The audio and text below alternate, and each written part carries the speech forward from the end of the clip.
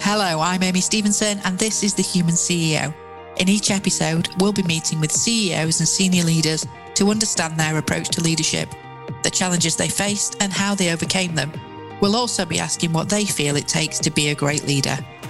The shame is when people who would be really great for leadership just don't know it. They shrink back from it and think, I'm not right, I don't look like that person, I don't emulate that person. And actually, if they gave themselves the chance to do it and they could really understand what it involves and what the characteristics are, they could really grow into it. Welcome to The Human CEO. I'm your host, Amy Stevenson, and today I'm joined by Frances Brown. Frances is the CEO of Nightingale, a design research partner that offers evidence-based recommendations for clients that want to put their products ahead of the competition. As a psychologist, Frances combined her knowledge of research methodology and human behaviour with a consistent curiosity about why things are the way they are. She digs deep to examine how things are done and to think about how they could be done better. Frances joins us today to share her insight as a leader and a human CEO. Thank you for joining us today, Frances. It's great to have you with us. Thanks for having me. So can you tell us a little bit about the organisation that you lead, please? So I am CEO of Nightingale Design Research. We've been around since 2016. I started it with my husband, Michael, and we started off just the two of us. Mm-hmm. We're psychologists by training, so we actually met at university 400 years ago, and we both kind of gone on our different paths after we finished our degree. I've been a primary teacher, I've edited a magazine, I've done all sorts. Michael stayed in the world of user-centered design, which is what his PhD is in. Okay. And then ended up being asked to kind of co-found a user research consultancy years ago, pre-2016, which ended up getting sold. So then we had the idea, okay, why don't we set up ourselves? There's obviously a market there. It's something we're both experienced in because we did it as part of our degree, and obviously Michael had done it for years. Mm-hmm. So we set up then in 2016. That's the long version of the story anyway. We started out with a different name, Volum, and we rebranded then last year mid-pandemic, which was great. And that all went quite smoothly. Actually, we got a new brand, Nightingale Design Research. We're now a team of 4. So Joe, who's our project manager, joined us in 2018. She'll kill me for getting it wrong. I think it's 2019 actually. And Nancy joined us at the start of 2020.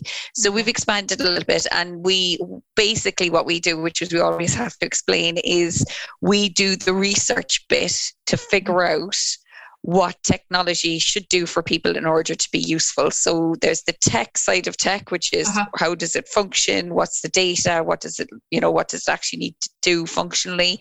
Yeah. We do the human side of it, which is, will this make sense to people? Yeah. How does it need to work? Or how does it need to be structured? What does it need to look like? How does it take into account people's accessibility needs? And so on. So we do a lot of this interviewing. So I'm not used to being the one who's being interviewed. It's an unusual experience being on the other side of the bench, so to speak. Well, hopefully an enjoyable one. Hopefully. Yes. And so as a leader of that kind of organisation, working in that kind of space, what kind of challenges are you up against at the minute as chief exec? There's various different challenges in the actual industry we work in. There isn't a great deal of understanding about the value of design research until things go wrong.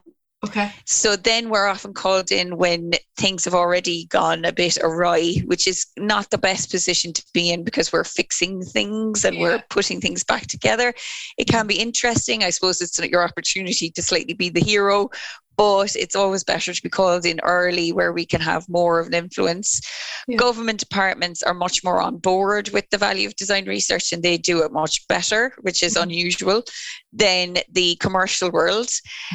So it can be frustrating in the commercial world to kind of get your message across, get people to understand the value of it and educate the general community about the value of it.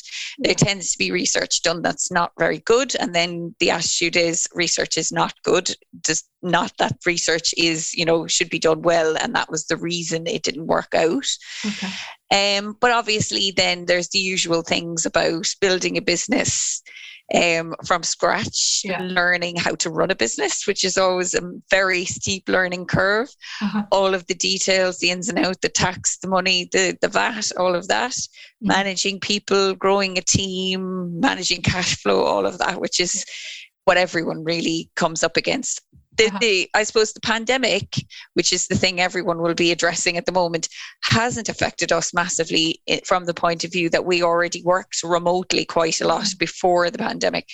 I think where it has affected us is the lack of face-to-face contact with people, which is, I think, affected everyone really. So there's been a lot more face-to-face networking recently, which I've enjoyed. I do like getting out and about with people and seeing them face-to-face rather than always being on Zoom.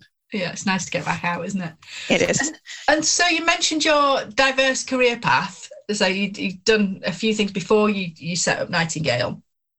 Was it always the plan for you to be a chief exec, or did that happen by default? Or I don't know is the answer. I think what I learned over the years in different jobs, because I worked in academic research, I was a teacher, I edited a magazine, like I mentioned, so there's lots of different kind of worlds, is that I suppose I always had the desire to lead, in the sense maybe I was a bit of a know-it-all and a bit of I know how to do it better. And I suppose someone might turn around to you in that position and say, well, if you think you know how to do it better, go and do it yourself.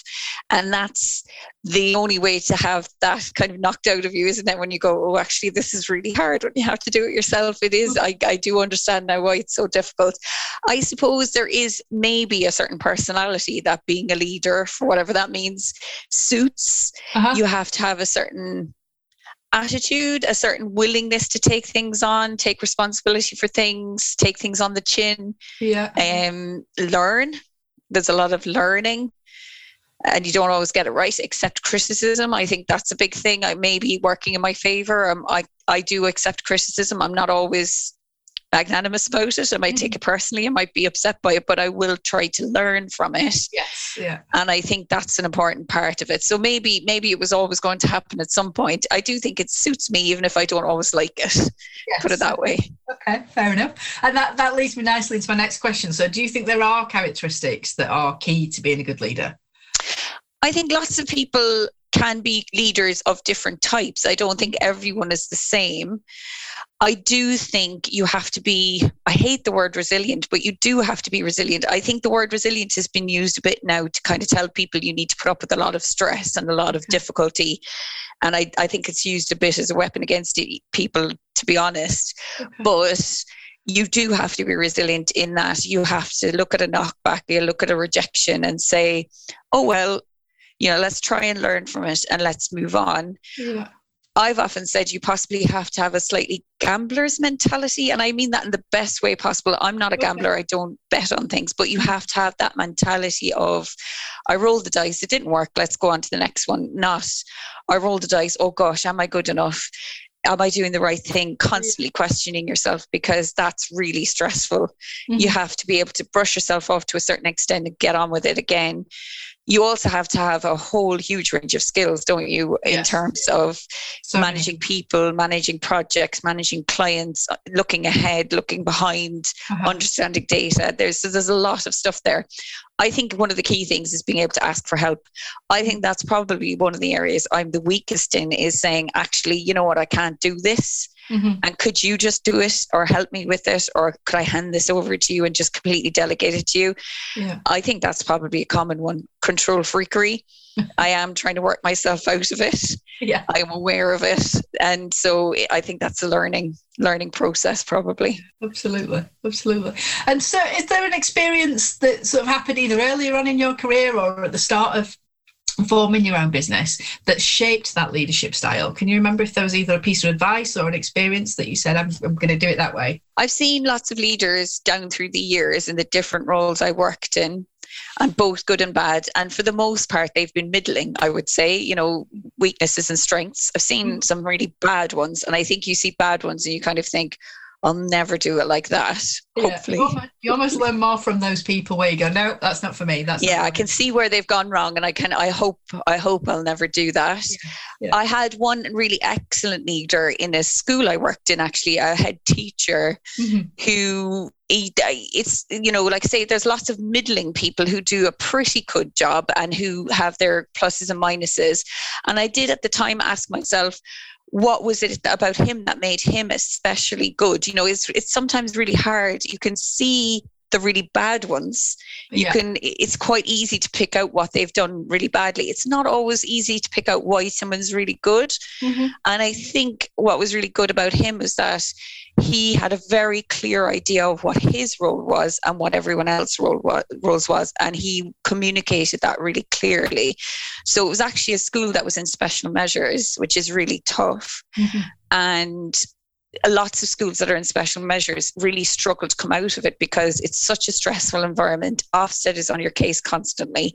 There's constant improvement this and change that, and no one really can get their feet under them and get going again. He was really brilliant at saying, look, I'll deal with all the stress of the fact that we're on special measures. I'll deal with all of the difficulties to do with that.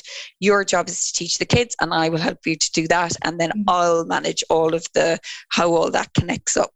And so it made it possible as a teacher not to worry so much about that. And you would never know really that it was a school in special measures, which is quite an achievement. And I think it was about how much he took on himself as a leader, which, you know, you possibly only look back on and think, gosh, he really must have been stressed. But he kept a smile on his face. He was very approachable. He was very fair. He was very transparent. And I think it takes a lot of strength to be like that. So I suppose I did learn from that. And then I learned from other situations in which people were maybe petty and personal about things, which is easy. Easy for that to happen, but you kind of learn actually that leads nowhere good. You have to try and rise above, no matter how hard it is. You can't let things get petty and personal, because it's like being a parent, isn't it? If you fall to that level, if you start getting into that, there's no coming back from it. You have to try and maintain a certain level of cool, even if you don't always maintain a perfect level of cool. You have to assume that higher kind of position, hard as it is. And it is hard at times. Absolutely. And then go in the cupboard and scream into a pillow. Yes, and eat 3 chocolate bars. No comment on that one. And so, is there a piece of advice that beyond that you would give to someone that was looking to follow in your footsteps? So either someone right at the start of their career or about to take a step up into the leadership role. Is there a piece of advice that you'd share with them? I think the tough thing about it all, and the thing that I might give advice on, is trying to figure out if it's really for you, because I think there is a situation in which it just doesn't suit people. And I've seen people try to shoehorn themselves into it, and it's so stressful for them, and they really struggle, and it's just not right for them. And I think it's perfectly fine to say, actually, this isn't really where I want to be. This isn't right for me. Equally, I've seen other people shrink back from the idea of leadership and think, oh, I'm not good enough, and oh, I'm not right for this. And I think in a sense, it would be good to have a way of identifying who would be good for it and who wouldn't, because I don't think it's always obvious. Like some people really suit being a doctor, for example. It's a great job for them, and they have all the right characteristics and they love it no matter how stressful and how long the hours, and they thrive. And other people hate it. And I think leadership is exactly the same, where some people just love all the bits and bobs that come with it, and they don't always love it as a job or as a thing, but they're suited to it. It gives them all the right challenges. They love the learning process. And then that's not true for other people. And I do think the shame is when people who would be really great for leadership just don't know it, or they shrink back from it and think, I'm not right. I don't look like that person. I don't emulate that person. And actually, if they gave themselves the chance to do it, and they could really understand what it involves and what the characteristics are, they could really grow into it. I think if you have any inkling that you might be right for it, give it a try, but always then be willing to learn and be ready for criticism, because that's the only way you can learn. If you can't take criticism, maybe try and learn to take criticism, try and build that up over time if you can. But if you can't take criticism and you feel you could never take criticism, then maybe it isn't right for you, because you are going to get criticism. You're going to get random criticism from people. You're going to get your friends and family being a bit negative about things. You're going to get your staff being critical in some way. And so if all of that dents your confidence and you find it really difficult, then maybe you're not ready. maybe in the future, but don't always assume that you're not ready for it. Maybe you are. And some people really shine once they get a leadership role. They struggle in other things and they feel they're not good at anything, and then suddenly they're given responsibility and leadership, and that's it, they're off. They know exactly what to do with that. Yeah, absolutely. I think one of the key things that we as a society, sounds a bit grand, but I think we need to move away from thinking that the leader has to be the loudest person in the room, because it's not always that individual, is it? And I think introverts and people that maybe those people that question their confidence and sort of say, it's not for me, I could never do that. I think if we changed that way of thinking, maybe we would have more leaders coming forward that weren't the obvious choice, but could still do a really fantastic job. Yeah, I think I definitely agree. The nature of leadership is misrepresented. I don't always quite understand what it takes to be a leader. And the leader that I mentioned, he was quiet, that head teacher who did a really great job. Yeah. He wasn't very brash and loud. He was very observant. He kind of stepped in when it needed to be, and then he stepped back when you didn't need him to intervene.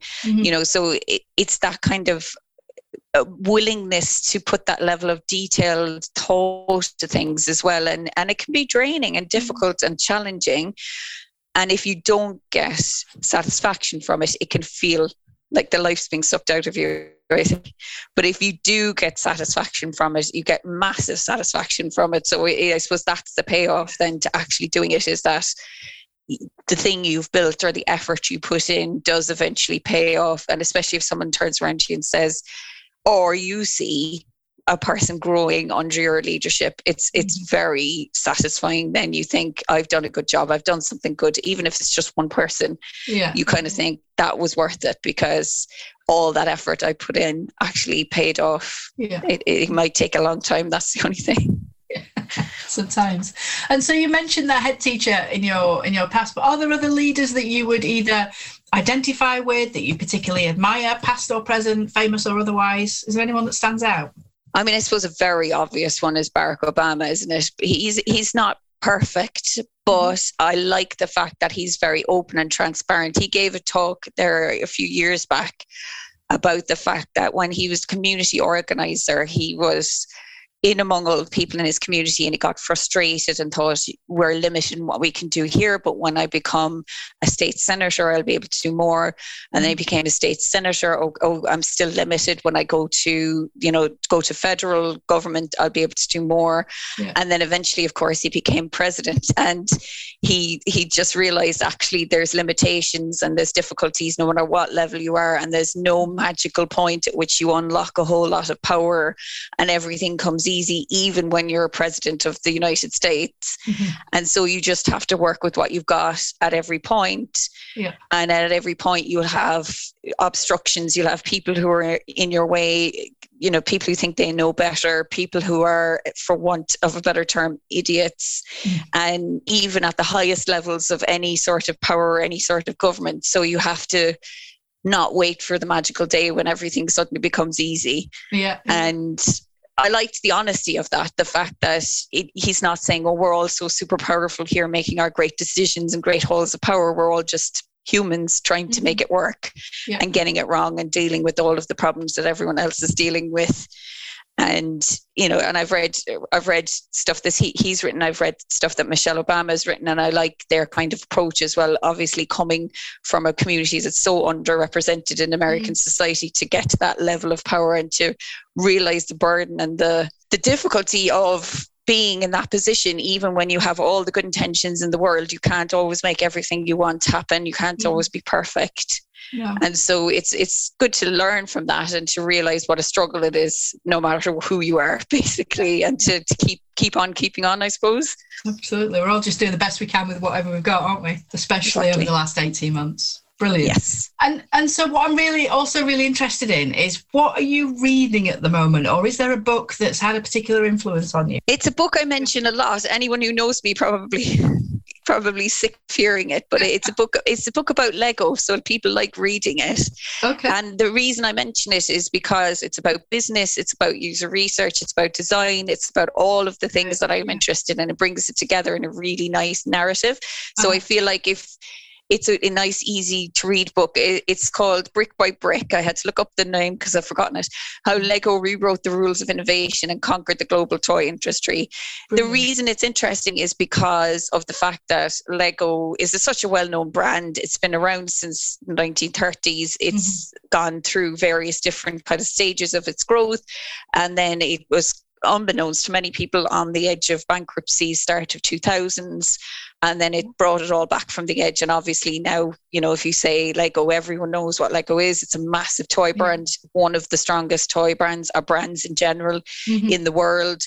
And they did that by really figuring out what were they doing wrong, how were they not engaging with their customers, and in this case, children as well, which is, you know, obviously having been a primary teacher, which is what I was, you know, I love working with children, understanding children. I have done research for Lego, incidentally, years ago. Okay. So I've had to do that research with children as well, and the honesty of children and the lack of filter that you get with children, which is great from a researcher's point of view, and also a bit scary. Yeah. And so it's a great kind of narrative of that. Again, it's the development of a business that looks like it's untouchable, and it's always been there, and it's so kind of solid. And you see how they've gone through different fortunes over the years, how they managed to get from a tiny little Danish company into a massive global brand, and how they squandered a lot of their growth and their grip on the market, and how things came to a real point of crisis for them, and how things could have gone the other way, and how they pulled it all back. So it's a really interesting book, and like saying, quite an easy read. Bill Breen is the author of it. I think he wrote it with something else, David Robertson as well. So it's a good book, I think, to read for anyone who's kind of interested in that world. Yeah. Fantastic. I was reading a little bit about, like, it wasn't the book, but I was reading about their corporate anthropology, how they send people out to sit with families and see how the kids interact with the Lego. I think it's a fantastic idea for all organisations to see how your customers interact with your products. Is invaluable, isn't it? Yes, and they actually realised in the early 2000s how little they really knew about children, which is amazing for such a long established company. You would kind of assume, of course, they know things about children. They've developed products for children for eons, but even a really engaged and present company like that can fall down on that front as well, and almost like a lot of other big names get to a point where they get complacent, I think, as well, where they think they can't fail, lose touch with what it is they're trying to do, and then start to just lose a grip. And obviously the bigger the company is, the quicker you can lose grip, because there's so many different things going on, so many competitors. So it's interesting to look at that, and often how simple the answer is, which is stop, take stock, stop panicking, look at what you're doing wrong, and then try to fix it, and be honest about where things have gone wrong as well, not try to cover it up, which is what a lot of companies try to do as well, to their detriment. Yeah, absolutely. You can always get a little bit closer and always learn a little bit more, can't you, about your customers? It's never going to be a bad thing, I don't think. And so what's going on over the next 6, 9, 12 months for Nightingale? What's on the cards for 2022? We're trying to expand further. So we're a team of 4, very small, still in the very early stages. We're going into we're in our 6th year now. So we're not new, but we're still young. Yeah. So we're trying to figure how to do that, how to grow. Who do we need to take on? What skills do we need? What direction do we want to go in? And they're tough questions to ask and answer, in terms of what does everything look like? How do we want things to look like? And funnily enough, when I work with my clients, that's a question I often ask them, where do you want to end up? What's the end goal for this product or for this service or for your company? And it's always a tough question for people to answer. They don't really know a lot of the time. And I've had to sit down with myself and say, do you want to manage a large team? Do you want to have lots of staff? Do you want to have a smaller, tighter group of people that is a bit more agile, less kind of unwieldy? Which way do you want to go? And obviously then you're subject to the whims of the world, as we've all seen over the last couple of years. So you might plan everything down to the last second and then something happens and you just have to go with it. So it's always a learning experience. It's always interesting, but we're looking at developing our marketing. We're looking at growing our team. We're trying to turn a lot of our own techniques on ourselves, which is hard, very hard. It's great. It's easy to be objective about other companies. It's not so easy to be objective about yourself. Getting people in to help us, which is always the thing, like I say, I'm not so good at. So I'm trying to be better at that. And working with the team we have as well, and growing everybody, developing everybody, trying to figure out where everybody fits, where they want to go next. Because obviously being very early on in a company, the potential is that you then end up in a more management or senior role, but whether you want that or not is another thing. So it has to fit every person as well as to where they end up. So it's a process, as with everything. Absolutely. It's fine. I find that it's finding the time to take the step back to reflect and then plan. That's the big challenge for me as a small business owner. Yes, definitely. Yeah. So because you're so taken up in the day-to-day and trying to bring the money in and manage the clients. Yes, that even just an hour to sit down and think, what do I want? What would I like to happen is really hard. And sometimes it's a hard question to ask as well, because you don't really know, or you have to be quite honest with yourself and say, maybe this doesn't suit me. Maybe I want to go in another direction, or actually I want more of this. I want to grow this. I want to extend this, or whatever it is. It's trying to figure those things out. It's hard. And I think one of the hardest things is it really is all about you. And maybe it's a woman thing, or maybe it's just a personality thing, or it's a mixture. But I think if you ask people, what do you want? Really you, like just you. Don't think about what other people think, or what society wants, or what you think you should do, or you feel guilty about. What do you want? It's an incredibly hard question to answer, and people really struggle with it. And I think as a business owner, you have to constantly ask yourself that question, constantly reevaluate, constantly keep up to date with yourself. And it becomes easier over time, but it's very exposing on a constant basis. It's there's nowhere to hide. You can't hide from yourself when you're your own boss, can you? You can hide from a boss by kind of, in your little cubby hole, and yes, I'm working, but I know when I'm not working. I know when I'm not doing what I need to do. I know when I'm hiding from things. And so there's no hiding there. There's no escape, basically. So that's both a good and a bad thing. But I think you have to kind of give into it at a certain point. And go with it. Absolutely. And it's really important as well. You can get carried away, but it's important that you don't get caught climbing the wrong mountains. Yes. Because I think if you don't do that constant reflection, you can be off in one direction and think that's the right way to go. But actually, you get to the summit and you think, what am I doing up here? We weren't ever planning on going this way. That's a big danger, I think. And it's easily done if you're very focused on just keeping the business alive, which obviously seems like the thing you should be doing all the time. Cash flow, where is our money coming from? We need to make sure we're getting money in. The difficulty is if you're totally focused on that, then that will lead you down the wrong path almost inevitably, because then other people are deciding for you what you're ending up doing. They're saying, well, you do this and you do that, and you're getting pushed around by people. Then you think, well, what's the point in running your own business? You're not making your own decisions. Someone else is pushing you around. In that case, you might as well just be working for somebody else and not have the stress of running your own business. And that's what I always, and when I'm kind of talking to other people, because other people do ask me about running business, I always say, well, the main thing is it has to be about what you really want, which can evolve over time, and it can change because you learn and you grow and you change. But if at any point you find yourself going down a path where you're like, no, this isn't really where I want to be. I'm doing a job that I don't want to do. This isn't the kind of project I want to work on, or people I want to work with, then red bells, red lights should be going off, because then you're going to be heart and soul going into something where it's fully your responsibility, into a thing that you just don't like or have any interest in, or that is even just not, repulsive to you in some way. And there is no worse position to be in, I think, because it's, at least at a job, you can just walk away if it ends up in that situation. You're in it, you could just say, right, I'm going to quit. If it's your own business, you're kind of stuck. It's a bit like, oh gosh, how do I get out of this now? I'm really stuck. And it is a struggle. I think people really find that hard to get their heads around. It has to be what you want. Mm-hmm. And then the question is, well, what do I want? Yes. And it seems very indulgent or privileged, and I suppose it is, but there's no getting away from it, that it has to be what you want, because you're the driving force. And so if you end up doing a thing that you don't enjoy, that you're not interested in, or that you actively hate, it's going to fall apart, because you're not going to drive it. You're not going to be interested in it. Stuff's going to get missed and lost and neglected, and you're going to be miserable. So it's just not going to work. Yeah.